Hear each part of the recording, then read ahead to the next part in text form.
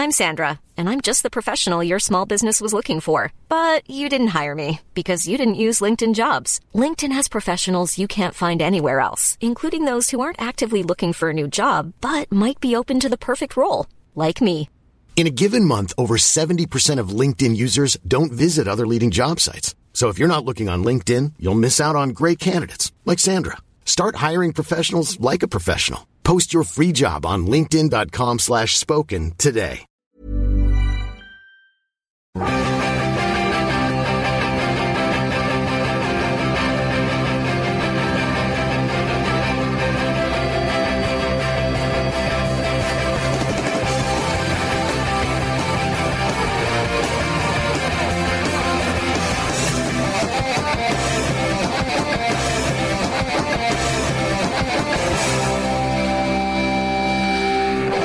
Ladies and gentlemen, finish your eggs and listen to the ramble. Finish your eggs? Easter eggs. Oh, right, I get you.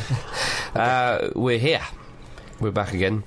And James or Jim is here. All right. Pete's here. Yeah, I am. And Luke is also here.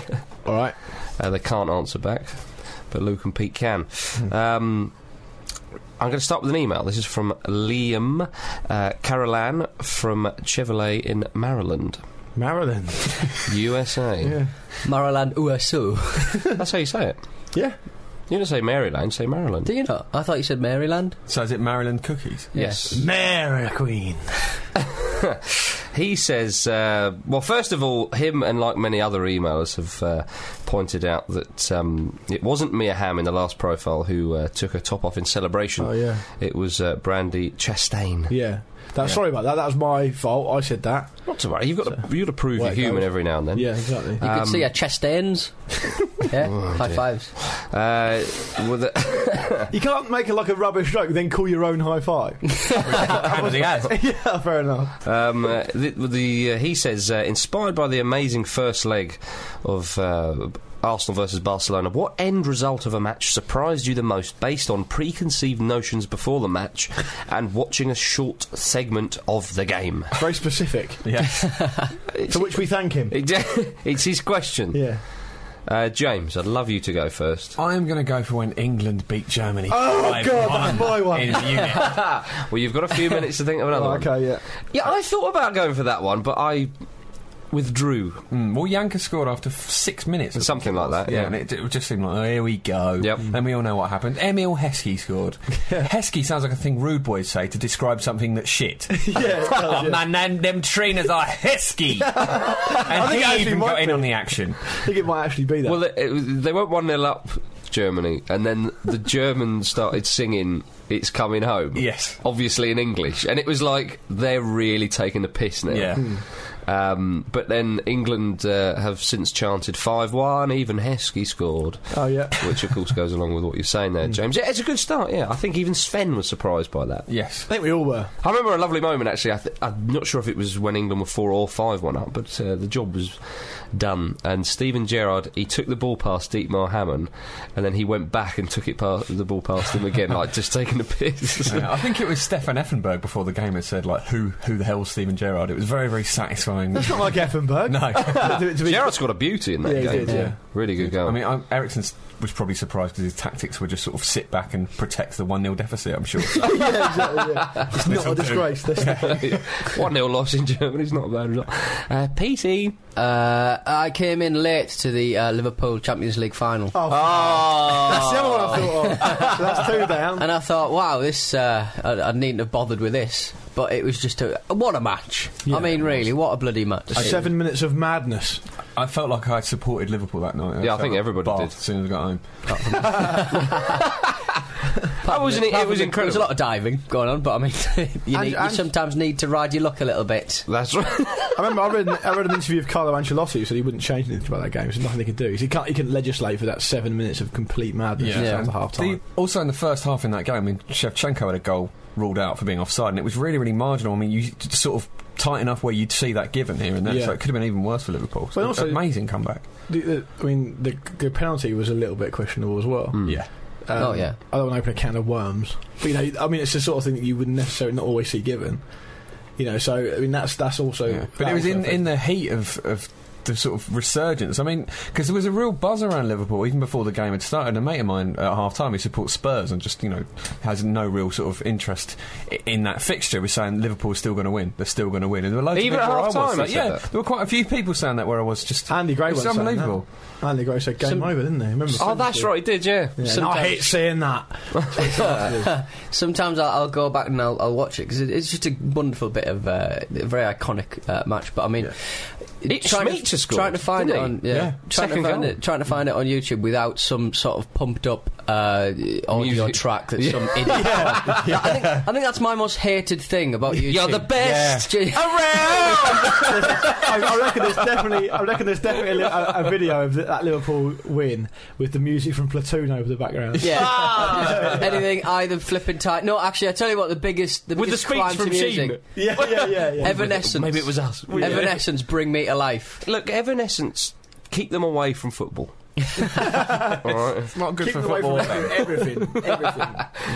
Oh dear. I once saw two goths staring into each other's eyes, kissing, saying the words to that Evanescence song. It was horrible. How did that happen? It was awful. What, at a football game? No, in a pub. Was it the Whitby Goths? The Whitby Goths. The two centre backs. I'm sure they'd never be guilty of such reckless behaviour. Yeah, it's coming up, that fixture, the Whitby Goths, at the end of the month. Yeah. The Whitby Gazette versus the Goths. Yeah. In Whitby. Luke, have you got one? Yeah, I mean, to be fair, you two did pick the two I was probably going to go for. So I think another one you could potentially say was when England went a goal up in the quarter-final of World Cup 90 against Cameroon. Okay. And everyone thought, easy. This is going to be easy. And before they knew it, they were 2-1 down. Yeah. And then it went 3-2. So that was probably a game where you thought, how's that going to go? England had written off Cameroon before and took it well too easily. Yeah. People were talking about it being a bye and all sorts. And as soon as they went a goal up, it was like, yeah, no problem. And obviously they had a game on their Was that the match where Bobby Robson in the tunnel sort of said, these fellas don't look up for it, lads. Come on, lads, these fellas don't look up for it. And one of the Cameroon players went, we do speak English. So. That's good stuff. I hope so. Well, you could pick a number of Cameroon performances. Obviously, the opening game against Argentina. Yeah. Well, that was obviously sort of almost billed as a showpiece game to open the tournament. That's right. Yeah. Howard Wilkinson was doing scouting for that match, and he said that they had about 4 or 5 players. It's effectively a bye. Yeah, that's what I was referencing earlier. Yeah, was it Wilkinson who said that? It was Howard Wilkinson who was doing scouting. Notable visionary. Odd face, Wilkinson. He's got odd head. Small mouth. Yeah. Yeah. Well, yeah. Someone said to me actually, lots of power. About the semi-final, and apparently Bobby Robson mistakenly put Chris Woods on the bench when he was supposed to put Dave Besson on the bench, who was a penalty expert, and he wanted to bring him on, but he'd filled the team sheet in wrong, so he couldn't bring him on. He had to bring on. He wanted to sub Shilton off because he knew Shilton was rubbish at penalties, but he couldn't because he made a mistake. Is that right? Yeah, apparently so. Yeah. Flipping heck. Good info there, Lucas. Thanks. Good info. I'm going to go for. I thought about going for. In 2002, France-Senegal. That was 2002 when Senegal won. But I'm not going to. This is not, perhaps not the most dramatic one, but it was in USA 94, quarter-final, Germany against Bulgaria. Oh, yeah. And Germany went 1-0 up. Might have been a Mateus penalty.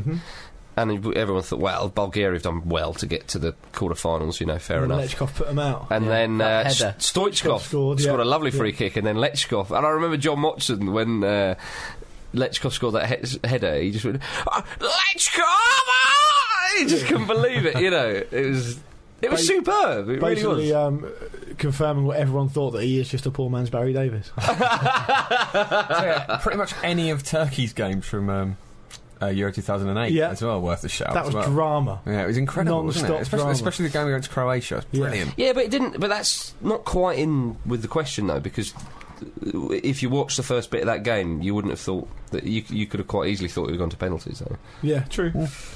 Right, who's got Fair the enough. I'm suitably chastened. It's got to go to Pete, really. Hey, who wants some of these? See what I got on my hands. For the benefit of the listener, he was sticking his fingers up on us, offering us some swears. Yeah.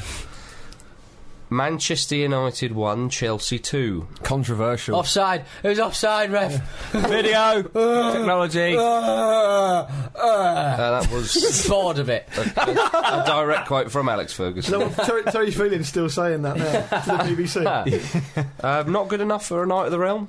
Exactly. Well, he didn't talk to the BBC on Match of the Day again. Well, he doesn't, does he? No. He's boycotted the Beeb. There's talk that he's going to have to start doing that. Well, really? Is it I think they should start flexing their muscles. They should start flexing their muscles. Well, Sky famously did, didn't they? Yeah. But interestingly enough, Paul Ince was he was a pundit the other night on Sky Sports, wasn't he? For the did he have a little bit of paper with "speak" written on it? Yeah. Well, speak crap. Yeah. I don't think that bit's necessary. That's all. I know for a fact that. A friend of mine was working for Sky Sports, and he said that he was at the Masters tournament. You know the Masters, the indoor 5 or 6-a-side, 5-a-side, with all the ex-pros. And he just wanted to get a few little interviews after the games.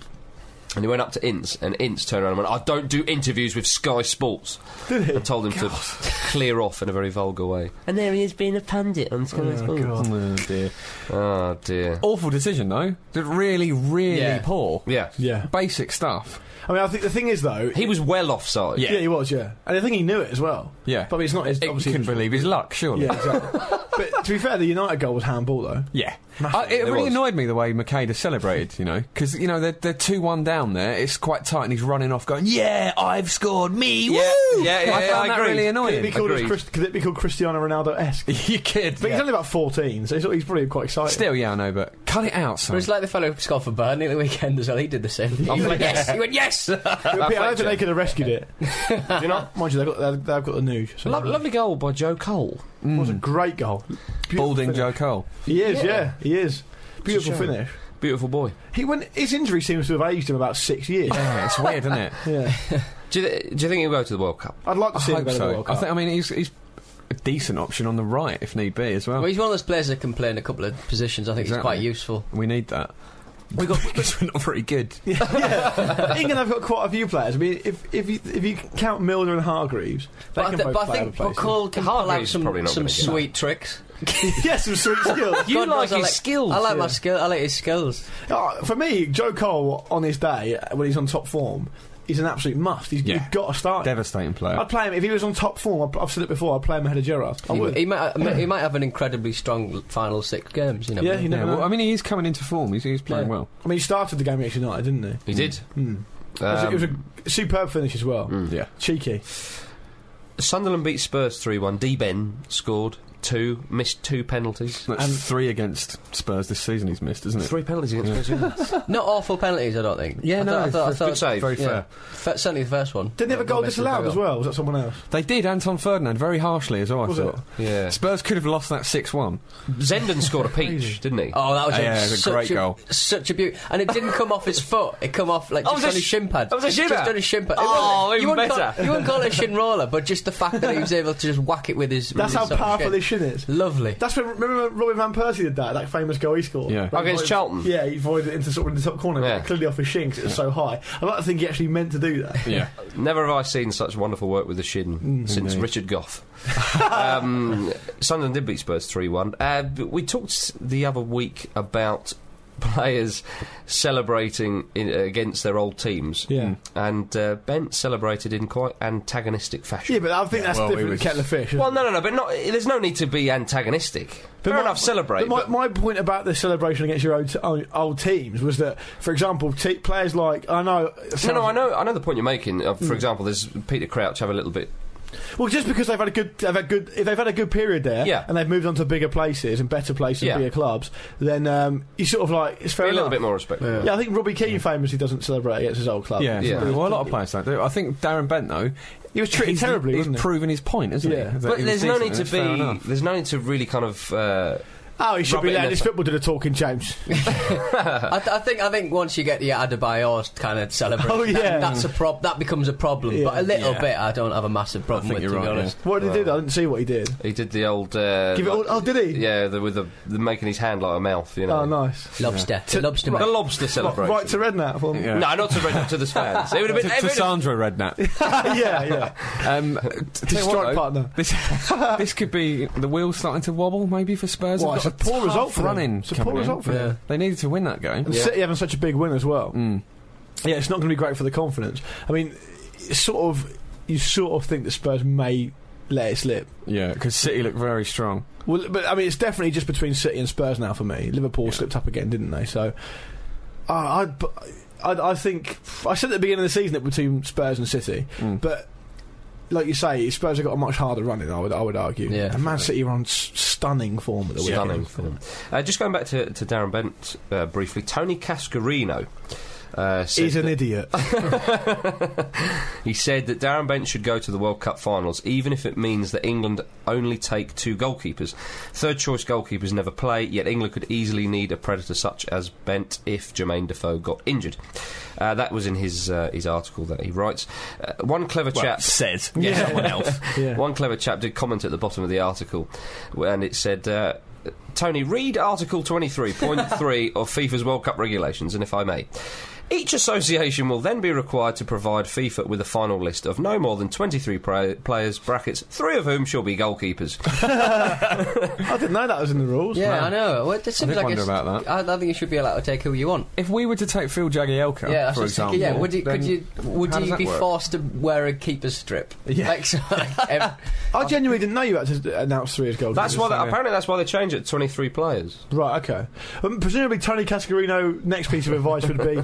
If you've not played for an international team, why don't you forge your passport and then you can play for who you want? Well, did he go on to say that? He never. No, okay. But I think I think we all assume that he probably would have done. Fortunately, to be a rent-a-quote gobshite, it doesn't matter what international nationality you are. So okay. He gets on all right. Yeah. I should know. Exactly. Right. Fulham beat Wigan 2-1. Roy Hodgson kicked his seat in frustration. They're a goal down, weren't they? They were, when they conceded. Scotland finally scored, didn't he? Jason Scotland. Yeah. Did you? I think he was the player, like I said to you the other week, with the most shots for a Premier League team with no goals, and now he's got one. He looked absolutely delighted, didn't he? I bet. Did you see Hodgson booting the chair? I didn't see that, left a dent. That's how tough he is. That's unlike Roy, the boy. Old man strength. When men get to a certain age, they just become hard when they look like they should be frail. Sinewy. Yeah, that's exactly it. The Fulham fans were booing their team. Really? Surprised they made a noise, to be honest. Have you been to Craven Cottage for a while? Yeah, exactly. I don't know. They've had their best season for absolutely years, and they're just they're not really. I'm pretty sure I heard the Arsenal fans booing at half time against Barcelona, which is absolutely ridiculous. If that's the case, I may be mistaken, and people point it out if I am. But I mean, that is some of the best football I've ever seen. They were probably saying "Boo Earns." Yeah. Maybe. Last week, when Manchester United were away at Bayern Munich, in Serbia, they were down to have the game played on television, but they didn't. They actually broadcasted a 13-hour discussion and debate, which resulted in an apology for the massacre of the Bosnian Muslims in that country in 1995. 13 hours? 13 hours, yeah. That's the Srebrenica massacre, Marcus. That's right. I know how to pronounce that, so... Yeah. Okay, thanks for that. Yeah, and UEFA are holding talks with the Serbian broadcaster that screened the parliamentary debate instead. So they had the rights to it but didn't screen it? That's right, yeah. UEFA said that there'd be possible sanctions or compensations. It seems weird that UEFA can kind of give their sanctions and compensations to a television company.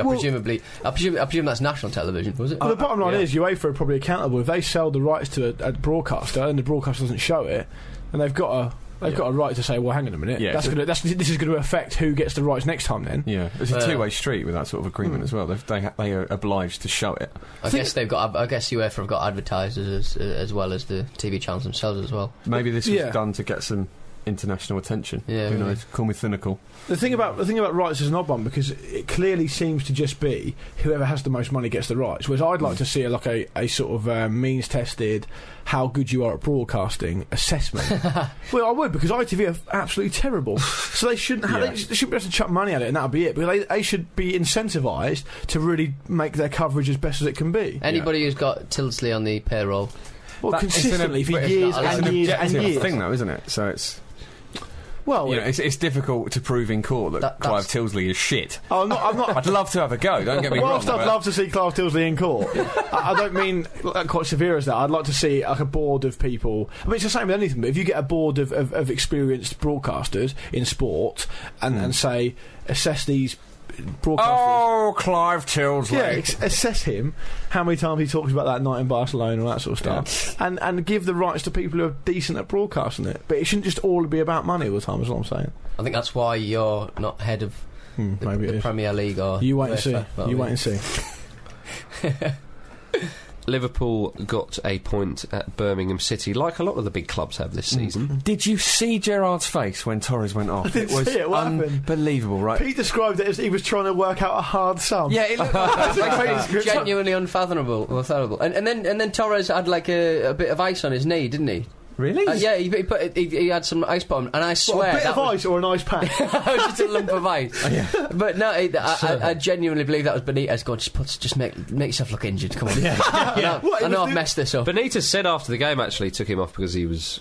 Was it fatigued or injured? He was just tired. He said tired. From the body language that you could see, right? Torres was walking off, and Gerrard just sort of tapped him. Was like, "Where are you going?" And Torres basically shrugged his shoulders, like, "Well, I've been subbed off." And Gerrard's face was just like he was looking over at the bench as if almost like he'd had a clamp put on his foot. Do you know what I mean? It's like it was I've got to do so much more now. It was so unguarded. It was a wonderful piece of work. It was a great camera shot as well, because they got both of them in the line. Yeah. And whoever's working the cameras did a lovely bit of stuff. All right. But I think match of the day too. For some reason, oscillated between absolute blithering crap with the Martin Keown, Lee Dixon quiz that they did. It was an absolute joke. They just suddenly just went, well, it's...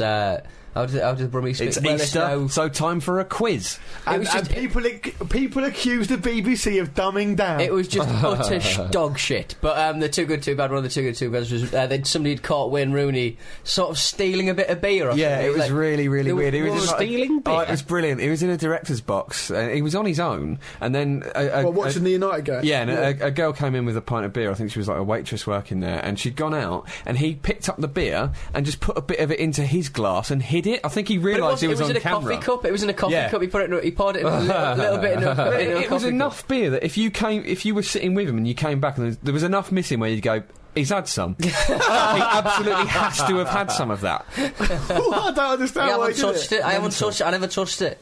Yeah. Weird. It was a lovely long... You know when you see these things being caught on long lenses, it's like, oh, you are done, mate. Yeah. Oh, I feel sorry for him. Is he not allowed a beer then? Surely you must be able to... I mean, you don't want to sit on camera. I'm pretty sure he's not allowed to steal beer. No, I'm just sort of wondering why he's not... He's obviously been told he can't have one. If he was slamming... It was one of those big... it was one of those big sort of continental lagers with the big sort of long... Oh, perhaps a Peroni. Who do they think they are, A Peroni or a Star of Pramen or something. Yeah, but like him just slamming one of those into his gob, I think it would look problematic. Give the wrong message. But I mean, surely that's such a British attitude to alcohol. Surely he's just allowed a beer. Like a glass of wine. He's not maybe it's just his attitude to life. It's just better for him if he steals it. Amazing. I mean, technically he should be there in a playing capacity. So I mean, as his routine, he shouldn't really be drinking booze. Stolen booze. I mean, he's going to be out for 3 or 4 weeks. I can't see that's going to affect They reckon he might be back for the Bayern Munich match, though. You know, no way. Really? Well, that's what they say. But he still went for that. I like to think that he stole a bit of it and they just got a little piece of paper out. That's one for Rooney in the win column. Got one over. Can I say that Wayne Rooney's got very pretty eyes? He has actually. No, he has. He has got gently placed in that big head of his. Like 2 emeralds thrust into a raw potato.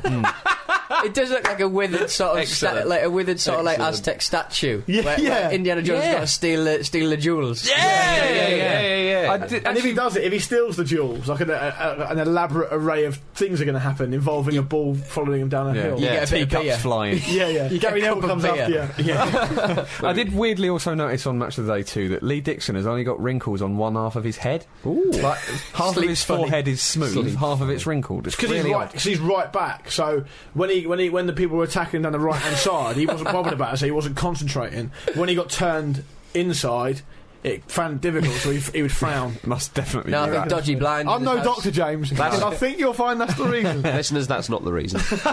We can't rule it out. We can. That's why Martin Keown's got it all over his face, because he played in the middle. No, it's Lean Dixon, so he leans on one side. Do people lean there? No, never mind. We're off to Serie A.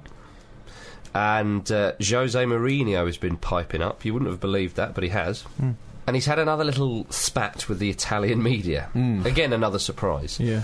Before Inter beat Bologna on Saturday, the other week, he was taking questions from fans on Inter's official website, and they were asking him whether he thought the battle for the league title was a three-horse race. Of course, Milan and Roma are involved now, but he said he didn't want to talk about the championship. It's not a three-horse race, he said. It's a fight between one team and many other things. Oh, dear. Conspiracies ahoy. And the Italian press seizes on this and have just gone mental at him for basically saying, "Oh, here you go again."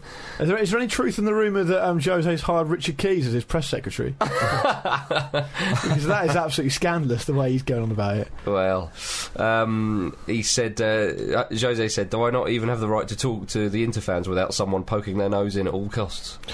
I like Jose, as is well documented. I think we all do. But, you know, what he does when he goes to clubs is he fosters a real siege mentality, like us versus them, everyone's against us, let's rally round each other and try and win, you know, against all odds sort of thing. And it does seem to be to me that recently in Italy that's backfired on him now. And now he's sort of almost cracking a little bit. Given, you know, the history, or the recent history of Serie A, like he's accusing the authorities of fixing games almost, isn't he, basically?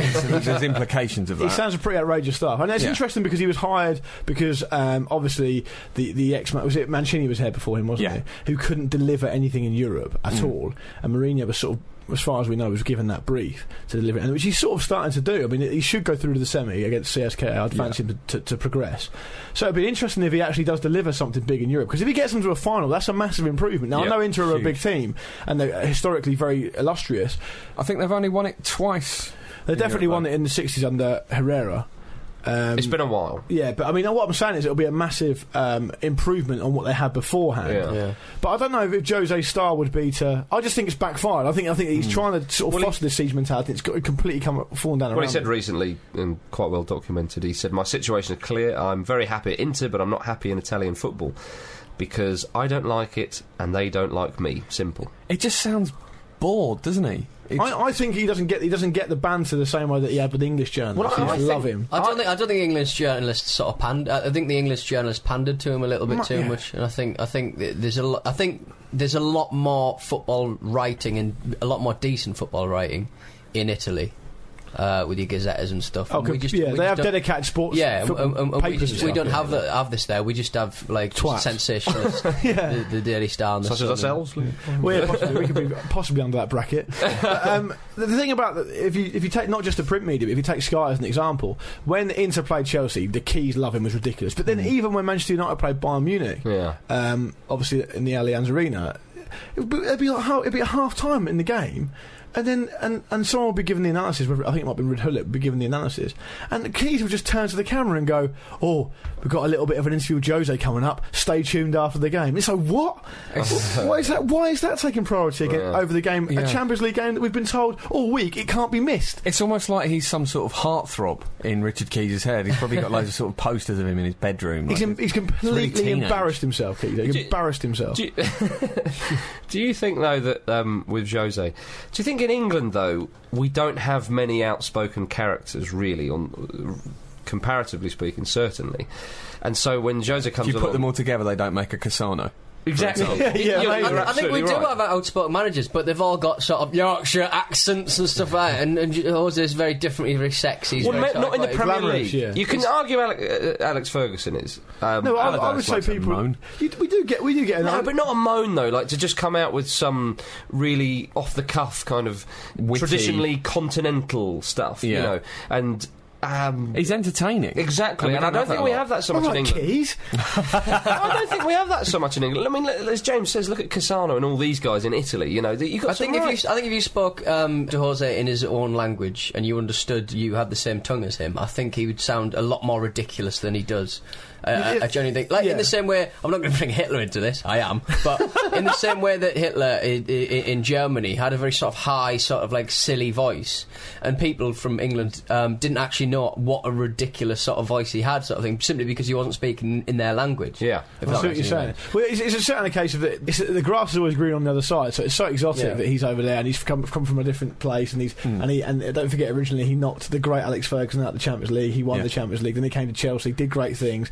Was doing things. I suppose you're right in a way, because he did stuff like he snuck into like the changing rooms and like a laundry bin and stuff, didn't he? Allegedly. And he was sending like messages through to his translator and stuff. Once again, allegedly. Yeah, well, all that sort of stuff. It is good value. But I think that someone like Roy Keane provides good value as well. You know. Yeah, Roy Keane's press conferences are brilliant. Yeah. Terrifying. But brilliant. I think though, but it doesn't happen so much in the top league in England. No, fair enough. Whereas it does in Italy. But it was worth talking about all that for the comparison with Adolf Hitler, if nothing else. Exactly. Well done, Pete. Mario Balotelli.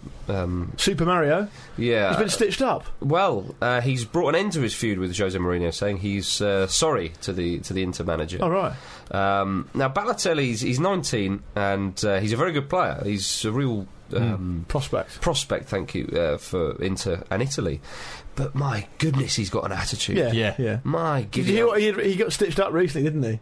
Well, he was secretly filmed wearing a Milan shirt. Yeah. You can't do that. Yeah, but he didn't know he was being filmed. He was in his own house. Just don't do it. You can't do that. He's very young. Yeah, come on. And a dick. To be fair. All right, but. Do you remember he's the other week when he was just beeping his horn outside people's houses? Yeah, got arrested. He's playing for Inter. At no point, you know, in the 24 hours of the day, should he be going anywhere near a Milan shirt. Fair enough. No. It's like Lee Clark all over again. Yeah, it is. Leading the Sunderland, the anti-Mackems. Fuck the Mackems, yeah. While he was playing for Sunderland, it's amazing. I know that makes it sound like he's worn that on the pitch, but wasn't he in the crowd? no, he was at a nightclub, wasn't it? The FA Cup, I thought it was the FA Cup final, wasn't it? I thought it was some bar. It might have been that, I don't know. Who knows? But just briefly going back to Balotelli, Berlusconi said the other week that... He was asked, would you fancy him for Milan? He went, well, he has a very nice face, a Rossoneri face. What, he's got a black and red face? But you know that... Is that all you need? That's where it came from. Some secret, like, filming, like... Jeremy Beadle style characters went to his house and said to him, "Oh, here's a Milan shirt. Would you wear it?" And he was like, "No, don't be silly. Of course, I'm not going to wear it." But he didn't know they were secretly filming it after they went. Yeah. So hang on, they just turned up at his door. As far as I'm aware, they like they said give him a shirt, and then later on he just put it on. Well, after they're not looking now. Yeah, in his house he put it on. Yeah. But I don't know why. Well, how did they film it? You'd have to look at it. It's probably lost in translation. You'd have to look at the report. I want to turn up. That's what I read. Like, I don't know, like Rio Ferdinand's house with a big Jaffa Cake suit. Would you wear this, Rio? Of course I wouldn't. Yeah, and then later on, secretly pops it on, walks around the house, eating it, tries to eat it himself. Yeah, puts it on his wife and eats it off her. I am picturing just a suit made of Jaffa Cakes rather than one made up to look like a Jaffa Cake. Yeah. Either's fine. In the Bundesliga, ladies and gentlemen, Hamburg SV striker Paulo Guerrero is set to face the music, otherwise known as disciplinary action. All right. He threw a bottle of water at a supporter. That's not on. No, you can't really expect to get away with that, can you? Apart from in South America, where that would just be a polite greeting. Yeah. After Hamburg drew against Hanover at the weekend, he came on at half-time to replace Ruud van Nistelrooy, but Hamburg were booed off the pitch after the final whistle, and Guerrero, he wasn't happy. Someone apparently insulted him. It's not on. Well, probably because they were standing around just drinking water. Yeah. Try a bit harder, you won't get abused, will you? I think that it's from the El Hadj Diouf school of twattery of public relations. El Hadj Diouf should go to South America. He'd get famously there. Yeah, he really would. He could probably just get like a quiet little admin job. Yeah, yeah. Quite a normal life. I don't think that they understand me here. What does he talk like, Mr. Bean? Well, I had to change my voice because he doesn't sound like me. That's true, actually. He does sometimes. But I think that I've said this before. I don't think it's fair that players get berated over and over again for their entire career. Yeah. And then when they do something or say something, they get pilloried. Yeah. Obviously, throwing a bottle of water, if it hit a child in the face or something, would be bad. And El Hadj Diouf spitting in people's faces is bad. Do you remember when Rio Ferdinand absolutely just twatted a ball into the crowd after I think United had conceded? They conceded and he was annoyed and he just properly smashed it. And as you say, it hit a woman in the face. Can you remember when Jamie Carragher in like a pre-season friendly? I want to say it was against Luton, but it might not have been. And he was secretly caught on the camera at the end of the game. People were berating him, and he legged it, and the crowd level was quite a bit higher, and he just jumped up and started climbing up it like some sort of really shit budget T-1000 in Terminator 2, and then he got sort of pulled off in the end. But that didn't sort of get much press. But that was terrifying. Yes. I wouldn't like to see that going towards me. In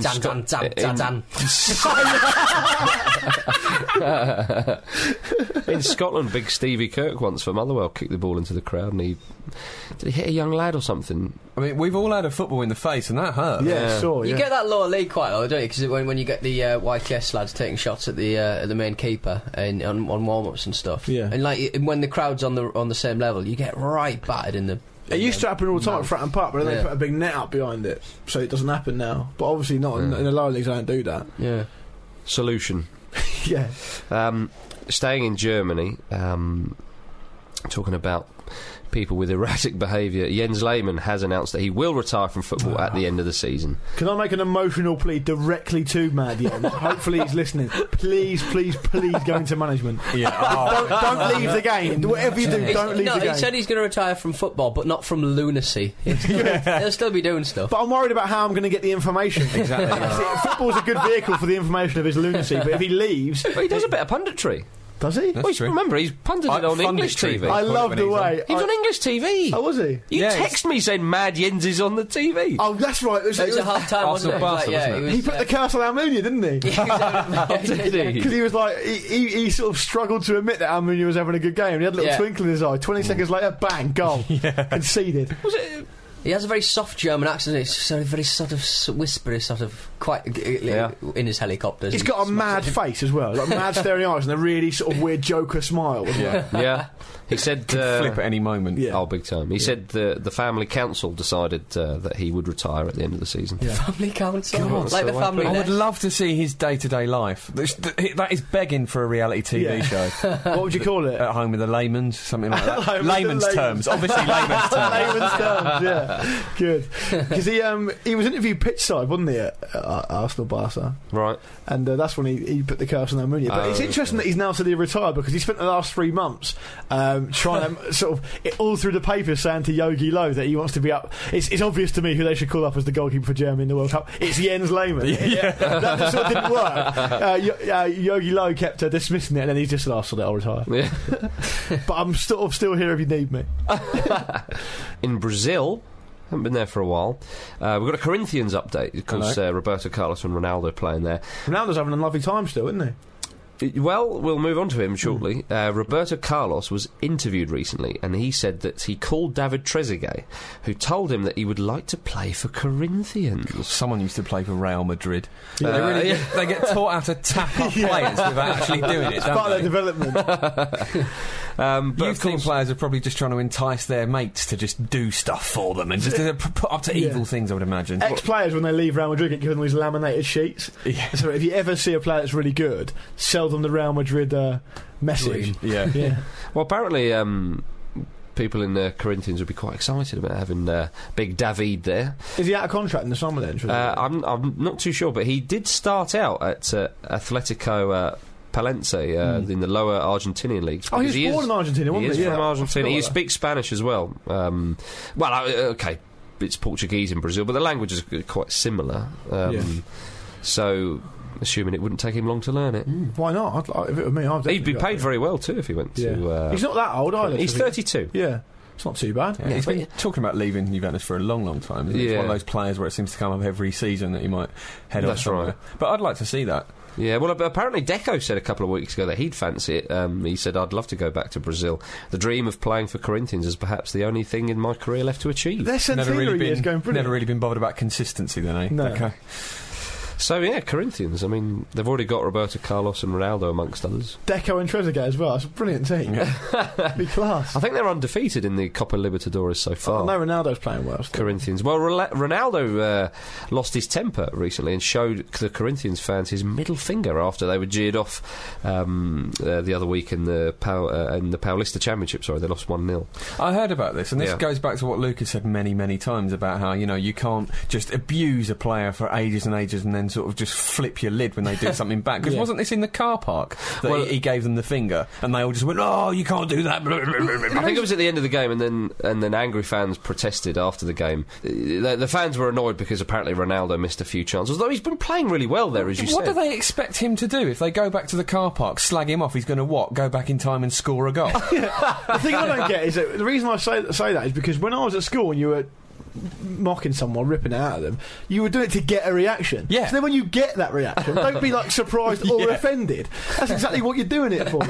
Speaking of people who flip their lid, I know Kenny Pavey, a friend of the show, brother in the Ramble. That's right. Has got 2 red cards already this season for Eichel. How many games? It was 2 in his first 3 games. So I think he's been suspended since then. He's getting them out of the way early. Have a strong finish. I think he wants a bit of time off to watch the World Cup. Can I say something controversial? Go on. Get him on that plane. Utility man. Yeah. We just got a team full of utility men. Air Marshal. Yeah. Team security, right midfield. Yeah, no problem. Yeah. Kenny Pavey, Air Marshal. He also got...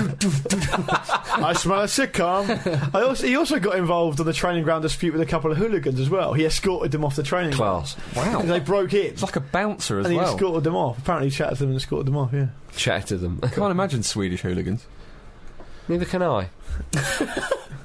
Chewing on their licorice. Is that a challenge?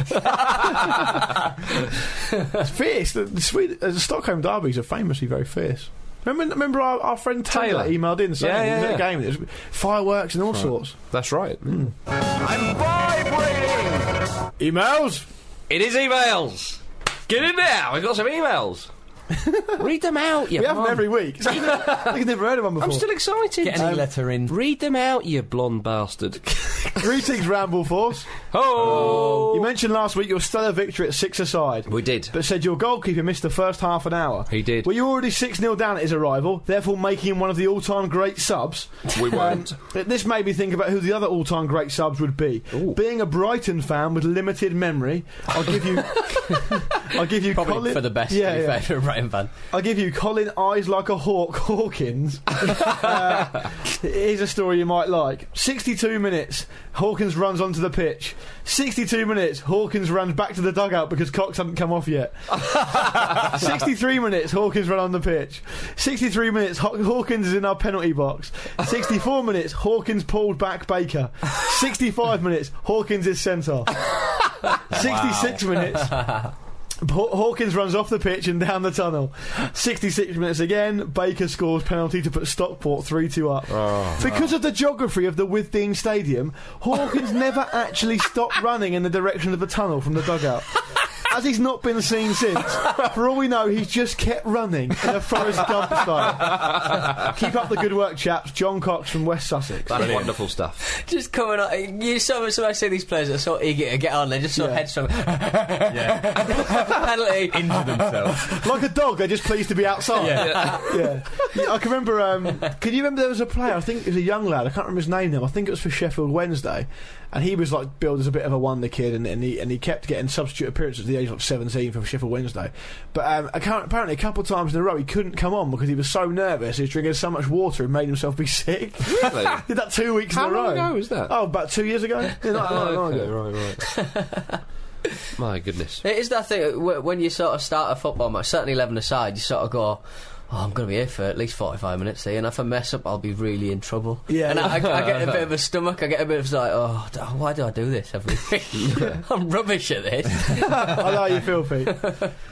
Right, who's next? Pete, why don't you read out the next one, old sport? Why don't I, young man? Ramble Force.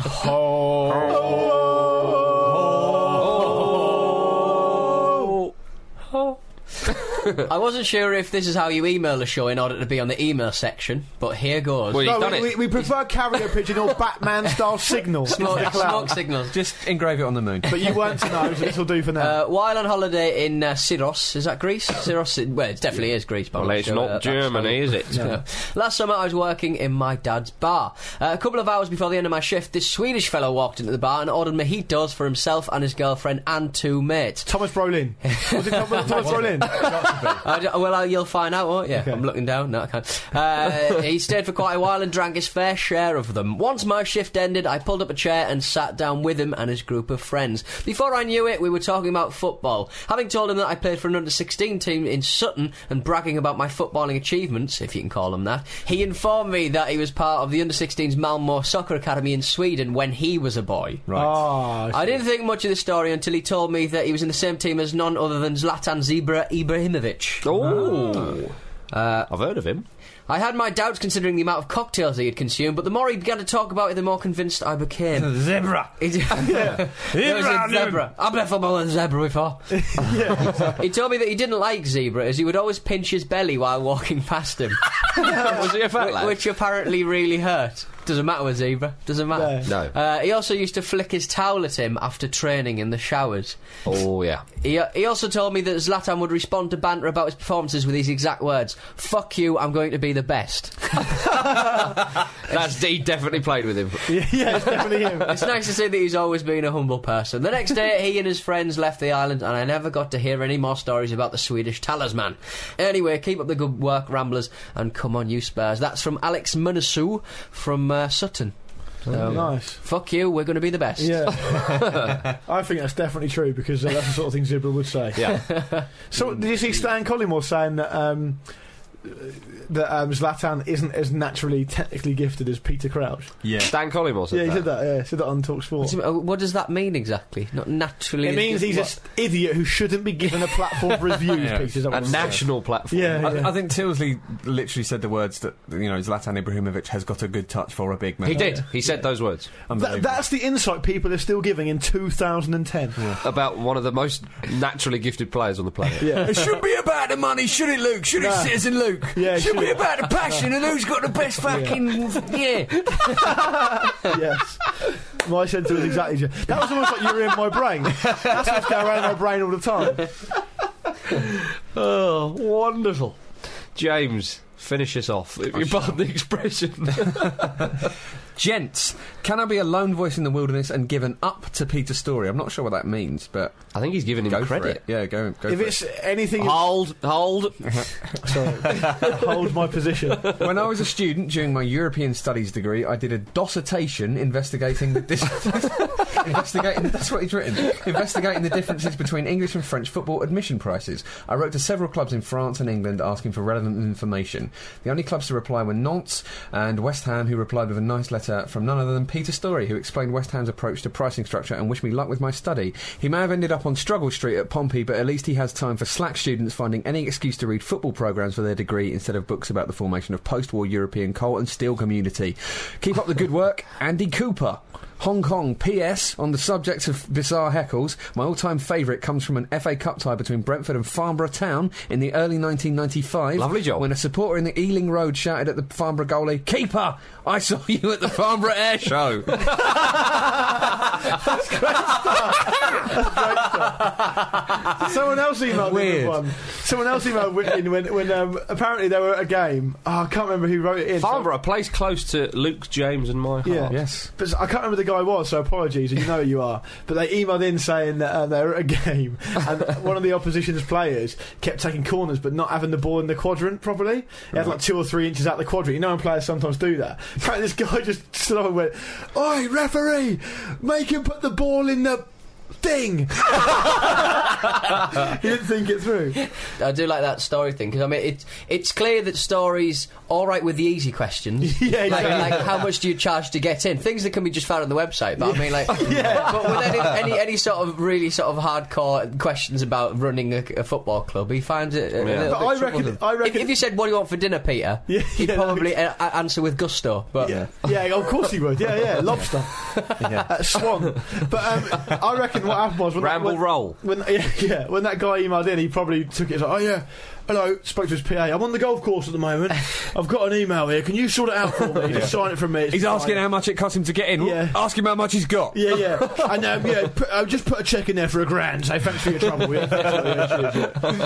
I just don't know where the money's gone. Sad day for golf that day. Yeah. Do you know?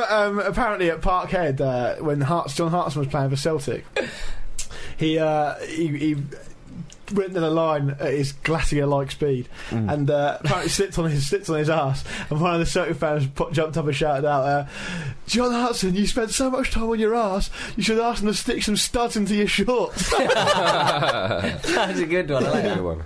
Planned, I reckon. Yeah, I reckon he pre-planned it. Yeah, could have used any player. Just happened to be there in front of him, so he used it. Who's getting the envy of the world, the envy of the small gift world? Cosmos, mate. Cosmos, Championship manager goodie bag. John Cox. From West Sussex. Yeah. All the way. Liking to be more specific when we send it. Could go anywhere. Yeah. Could go anywhere. Just write that on the bag. It's on its way to you, John. Write it in the bag, chuck it out the window, it'll get there. Yeah. Peter Story, is that you? Friends. It's profile time. Thank you, whoever that was. It was James. Yeah. I knew who it was, I just wanted to give the listeners a bit of mystique. Yeah. We're coming on strong. Bit of mystique for you there. It's good, Pete. Straight in there with the witticisms. What is wrong with you today? Well, drunk Marcus is fun, Marcus. Yeah. I'm a little bit excited about this chap that is going in to the Dean Windass Hall of Fame. His name is Arthur Antunes Coimbra. You and I know him as Zico. The White Pele. Arthur, again, it's like Alan Valderrama again. Arthur Zico. Let's not go down that route again. We could be here for hours. Again. Zico, he was born on the 3rd of March 1953. 14 years before the Summer of Love. Cheers, pal. That's all right. Can we just get Pete, can you pre-record a load of those? Just put a number in, just punch the number in where it's relevant, just press a button. Yeah, it'd be like an automated thing. If somebody could make an iPhone app that does that. Yeah. He was, how would you describe this man? A number 10. Playmaker. Attacking midfielder. A playmaker with an extraordinary scoring record. They're the footballer, Richard. Yeah. But while we're doing those, can I just get the old in? But Marcus, has he ever gone to the DW Stadium on a Tuesday night when it's been raining and performed? Why is rainy northern football equated with sort of like really having the guts to last it? I mean, it's technically a bad playing field, isn't it? Really? Yeah. Why would he want to? Would be my answer to that. Yeah. Well, what I can tell you that he was the youngest of 6 children. And he was known at home as Arthur Zinho, and then Arthur Zico. So you can see where the name Zico came from. Yeah, from his nickname. Yeah, that's right, James. Someone's keeping up to date. Yeah. In the mid-60s, Zico's brothers, Edu and Antunes, they played for Rio de Janeiro sides, America and Fluminense. And often people the reporters and the journalists would say to them, so who's the best one in your family? Usually referring to each one of them, who's the best out of you two. But they would always turn around and go, well, what you want to do is you want to go to our neighbourhood and you'll find our little brother Arthur running around with the football glued to his feet. Yeah. He's the best one in our family. And my goodness, they were right. That's what you say about me and my family. Is that right? Yeah. Was your sister not much of a player? I mean, Edu and Antunes, they were decent players, but they never achieved what the great man Zico did. Zico did say, though, that he says it really helps when you've got two players in the family who have already gone through everything you're going to face in the future. I was able to follow their careers at close quarters and used to watch all their training sessions and games. Whenever I needed something, I could always turn to them. But aside from that, I loved playing football. So it's very helpful for him, so he could see all the ins and outs of the game, you know, so he effectively had a head start, really, on a lot of players. And he loved Flamengo from a young age, perhaps that his father influenced him there. He said when we were born, each of us was given a Brazil kit and a Flamengo kit straight away. I'm picturing like a really sort of idyllic family life. I feel all warm and cosy just thinking about it. That's it. Zico came from a lower middle-class family in Rio, and when he was 14, his brother Edu was playing for America, and he was trying to get him a trial there, you know. So he managed to get him to play one match, I think, and he caught the attention of various people and was offered a trial at his beloved Flamengo. And that was the start of many wonderful things, although he had to wait till he was 16 to play in the first youth championship for the club in 1969. Now, Luke, is it true that Brazil, you've read the book on this, they didn't have a proper league until the late 70s? Yeah, I'm pretty sure they won the World Cup twice before they had a proper organised league. Professional league, yeah. That is incredible. Wow. It was all sort of a bit sporadic in different sort of state championships, and there was lots of different sort of arrangements, and they only formulated a proper sort of coherent league system very late on, compared to places like England and in Europe and stuff like that, I'm pretty sure it was around that sort of time, That's right, yeah. Well, he kind of says that the youth's system was kind of a bit jumbled here and there with various ages, and he said, you know, you're often playing against lads who were quite a few years older than you, which is always difficult. It was very disorganised. I mean, for example, for the national call-ups, that what the national coach would just ring the director or the manager or whatever of all the clubs, the top clubs, on reputation, and say, right, on this date, send us your 4 best players to this city, and then we'll have a look at them. And they used to pick the national squad based on that. Wow, it's incredible. Because there was no sort of infrastructure really. They were still one of the best teams in the world, Brazil. Some of the more isolated areas in Brazil, there's talk of like referees having to travel like 2 weeks to referee a game and stuff. Bloody hell. It's crazy, that's crazy. Well, can you imagine if you're a club manager and you've got an important match coming up, I'll send you your 4 best players, you're going to send out YTS, you're going to send out you're going to send out kids. Well, there's all sorts of talk, I mean, this is a bit later on, but of Brazilian managers and picking sort of players just to almost advertise them to European clubs, so they would sign them and so they'd get more money into the football. Zico also said that he had a very skinny physique in the early days, and this was kind of going against him. Didn't we all, Marcus? All fell away. I was tiny as a child. But he was so good, though, that the club they invested in an innovative programme designed to help the man who was called Galinho, which is the little rooster. Nice. Zico's former nickname, to bulk up. He was put through a lot of bodybuilding paces with the doctors and the fitness coach to try and get him up to speed, really, because they thought this guy's going to be brilliant, but he'll just get battered around in these leagues, you know. But he made his first team debut in 1971, and he did say that I think that I would have made it as a footballer anyway, because it's not all about physique at the end of the day. Being strong but knowing how to play won't get you anywhere, but it is true that it made me more sure of myself. Flamengo, with Zico in the team, went on to win 6 state championships, 3 national championships, and the Copa Libertadores and the Intercontinental Cup. Intercontinental. Yeah.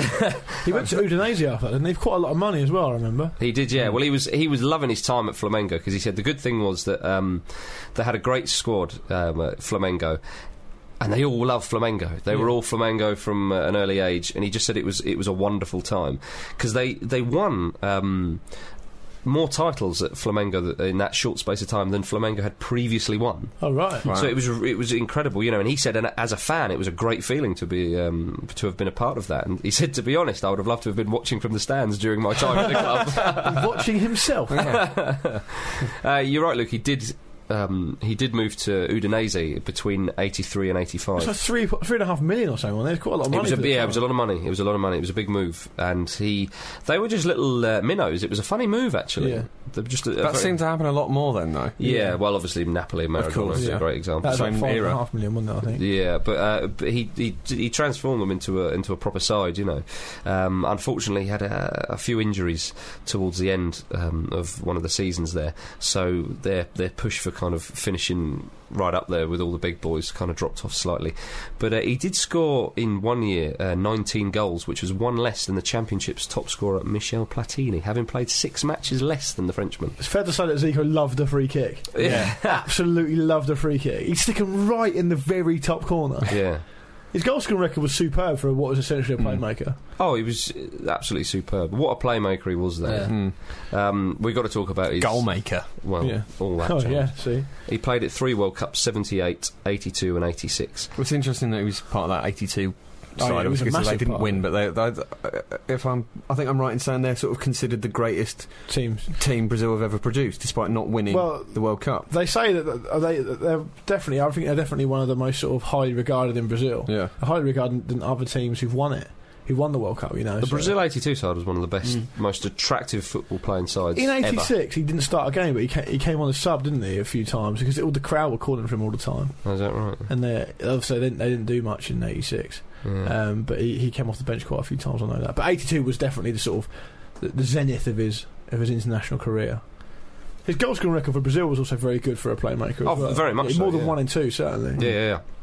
Absolutely. He said, with regards to playing under Tele Santana, who was the coach of the 82 side, he said, it's always important to leave a legacy, but what matters to the professional is the title. I'm happy to have been a part of a team like that, and people everywhere still remember us, but I would be even happier had we have won the title. Yeah, of course. Which is obvious. That Brazilian team of the 82 World Cup was just unbelievable. Yeah. And some of the goals he scored, as you say, Luke, it was against Scotland. He scored a great free kick. He's a bastard for a free kick. Absolute bastard for a free kick. I'd stick him up there, from what I've seen, as one of the best free kick takers of all time. Yeah, I think so. So moving on from his exploits for Brazil, he finished playing in Brazil for Flamengo. He went back to Flamengo again, didn't he? He did, yeah. And he finished off playing there in 89. How did he do there? I do love a triumphant return. Yeah, he did all right. I think he did okay, yeah. I mean, he sort of, like Marcus, he got a bit frustrated for injury when he was in Italy towards the end of it. Yeah. Then he went back to Flamengo for a bit. And then Marcus, didn't he go to Kashima Antlers after that? He did, yeah. Sorry, James, to answer your question, he did win the Rio State Championship and the Brazilian Championship in 86 and 87. So, he had a pretty good time of it when he came back. He did go to Japan, Luke, in the early 90s, and Kashima Antlers was the side. He's loved there, isn't he? Absolutely, yeah. Well, he turned them again. They were a very small side, and they became a real force on the domestic and the Asian scene. He also has a statue in his honour outside the Kashima Stadium. Oh, and we love a statue on the on the Ramble. I love a statue and a glorious comeback. That's right. He went on to manage Japan and won the Asia Cup in 2004, and they qualified for the 2006 World Cup finals. Didn't do brilliantly at the 06 World Cup, but still he got them there. He managed Fenerbahce in Turkey, and he won the league and cup in his first year, and he got them past the group stages for the first time in their history in the Champions League. Not bad. Not bad at all. Was that with Kazim Richards in the side? I think it might have been, yeah. What year was it? Colin. Yeah. Yeah. Kazim. Roberto Carlos was definitely playing. Right, okay, yeah. He also managed in Uzbekistan, winning the league and cup, and then had brief stints at CSKA Moscow and Olympiacos. Well travelled then. He's almost like a sort of Brazilian boy. Yeah. He's a citizen of the world, James. Yes. Well, that means you were born on a plane, doesn't it? So. Oh yeah, it does. No, he isn't. I think he's a real quintessential number 10. Yeah. Especially South American. Just the grace in which he played the game. He was really skillful. I'll tell you another thing he was a real bastard for was going around the keeper. Oh, Going around the keeper all the time. That's right. If you go on to... If you, because I used to have this video called "The Greatest Moments of World Soccer." I think it was given away if you collected coupons like Smith's Crisps or something. Yeah, I've got it. And there was Zico was involved, but he presented by Brian Robson. Yeah, it was. Yeah, in a terrible shirt. That's right. I think we talked about it before. But if you go on to, even if you want to just go onto YouTube and find a compilation of him, the amount of times the old hip swivel, the drop of the shoulder, round the defender, then round the keeper, and just put it in. He used to go around the keeper all the time. He wasn't just a player who would have the ball on a string and lend the ball out and get it back. He would beat players as well quite consistently, and he would score a lot. Yeah. When I think of Zico, I think of him receiving the ball and just opening the body out, and then suddenly the whole pitch just like opening like the blooming the Red Sea, you know, and it just pinging passes, shooting, backtracking. Yeah, exactly going frantically backtracking. backing off and thinking about getting in, but backing off instead. Yeah. They didn't really have a plan after he got the ball. No. So it's like, don't allow him to have any ball time. Oh God, he's got the ball. Yeah. He's getting everybody ball back! time. Everybody back! Panic! Everyone in goal! yeah. Rush keeper. He'll go around every keeper. Not even Phil Jagielka could stop him. No. Pele said he was the closest thing to him. I think that's just a word. He was probably standing next to him at the time. Yeah, exactly. Pele's rarely lucid these days. No. Maybe Pele was just a black Zico. Oh, yes. It could be said. But I shall end with a quote. The great man said... That's Zico. The great man said, "I'd like to be remembered as someone who loved what he did. As someone who was consistently very professional and keen to improve, as well as someone who always played fair and dedicated himself, body and soul, to football." Come in. Welcome. Here he comes. Number 10. Yeah, number 10. Famous number 10. Famous number 10. He's a bastard for being in the Jim Wender Hall. Yeah, he is, yeah. Ladies and gentlemen, that is the end of the show. I hope you've enjoyed it. I haven't. Well, you don't have to come next week then, James. Not forced you to be. He tried to lock the door and he kept getting in. If you want to get in touch with us, the email address is podcast@thefootballramble.com and the website is thefootballramble.com. Betway predictions. I said Manchester United would beat Chelsea. I got it wrong. I was really quite annoying. I got Wolves against Arsenal, I believe, for a draw. Bloody Ben. A needless sending off. A needless sending off from Carl Henry. Tackle from behind, though, at speed. It was a yellow. Well, I think it was pretty strong. It was bang strong. In the middle of a yellow card, in my opinion. If you looked up yellow card in the dictionary, it would say, on the halfway line, probably from behind, players going nowhere. It was definitely cynical, needless. It was all those things. It wasn't dangerous. So is that not a red card? What do you mean? It's because it was dangerous. It wasn't dangerous. It was never raised foot. It was a yellow for me. It was a yellow. That's what I'm saying. It was a yellow for me. Well, it was a red for him. James, if I was refereeing that game, it would be a yellow. Andre Marin, I believe, is a referee who's given out more red cards than any other referee in the Premier League this season. Stats. Backing it up with stats. Good lad. Let's have someone out. 5. Good one. Finally, some professionalism. I went for Birmingham to draw with Liverpool, which obviously happened, didn't it? Well done, James. Yeah.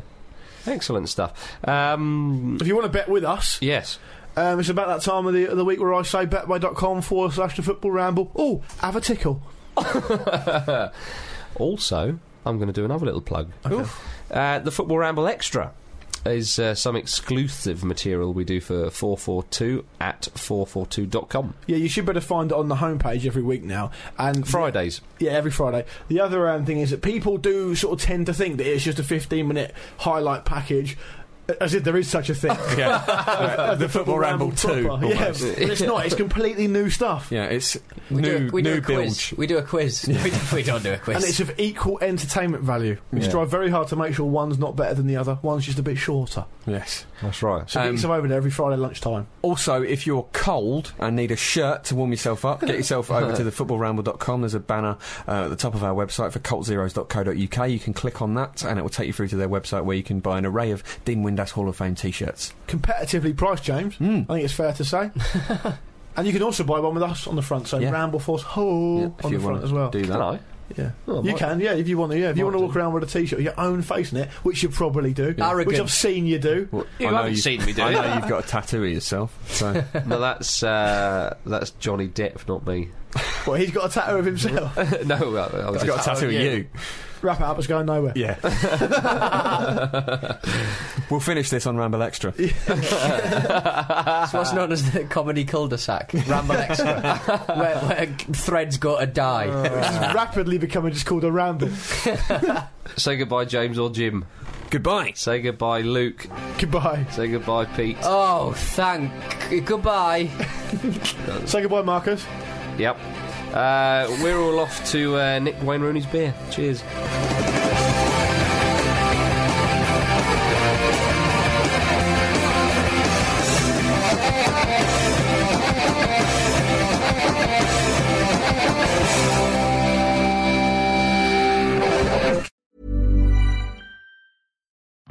Hey, I'm Jimmy Bullard, and this is me old muck of Fenners. We're back together, son. How are ya? Hi, Bully. Great to be back working with you. What we doing here, though? We're starting a football club in podcast form. The only thing we know, it's called FC Bullard.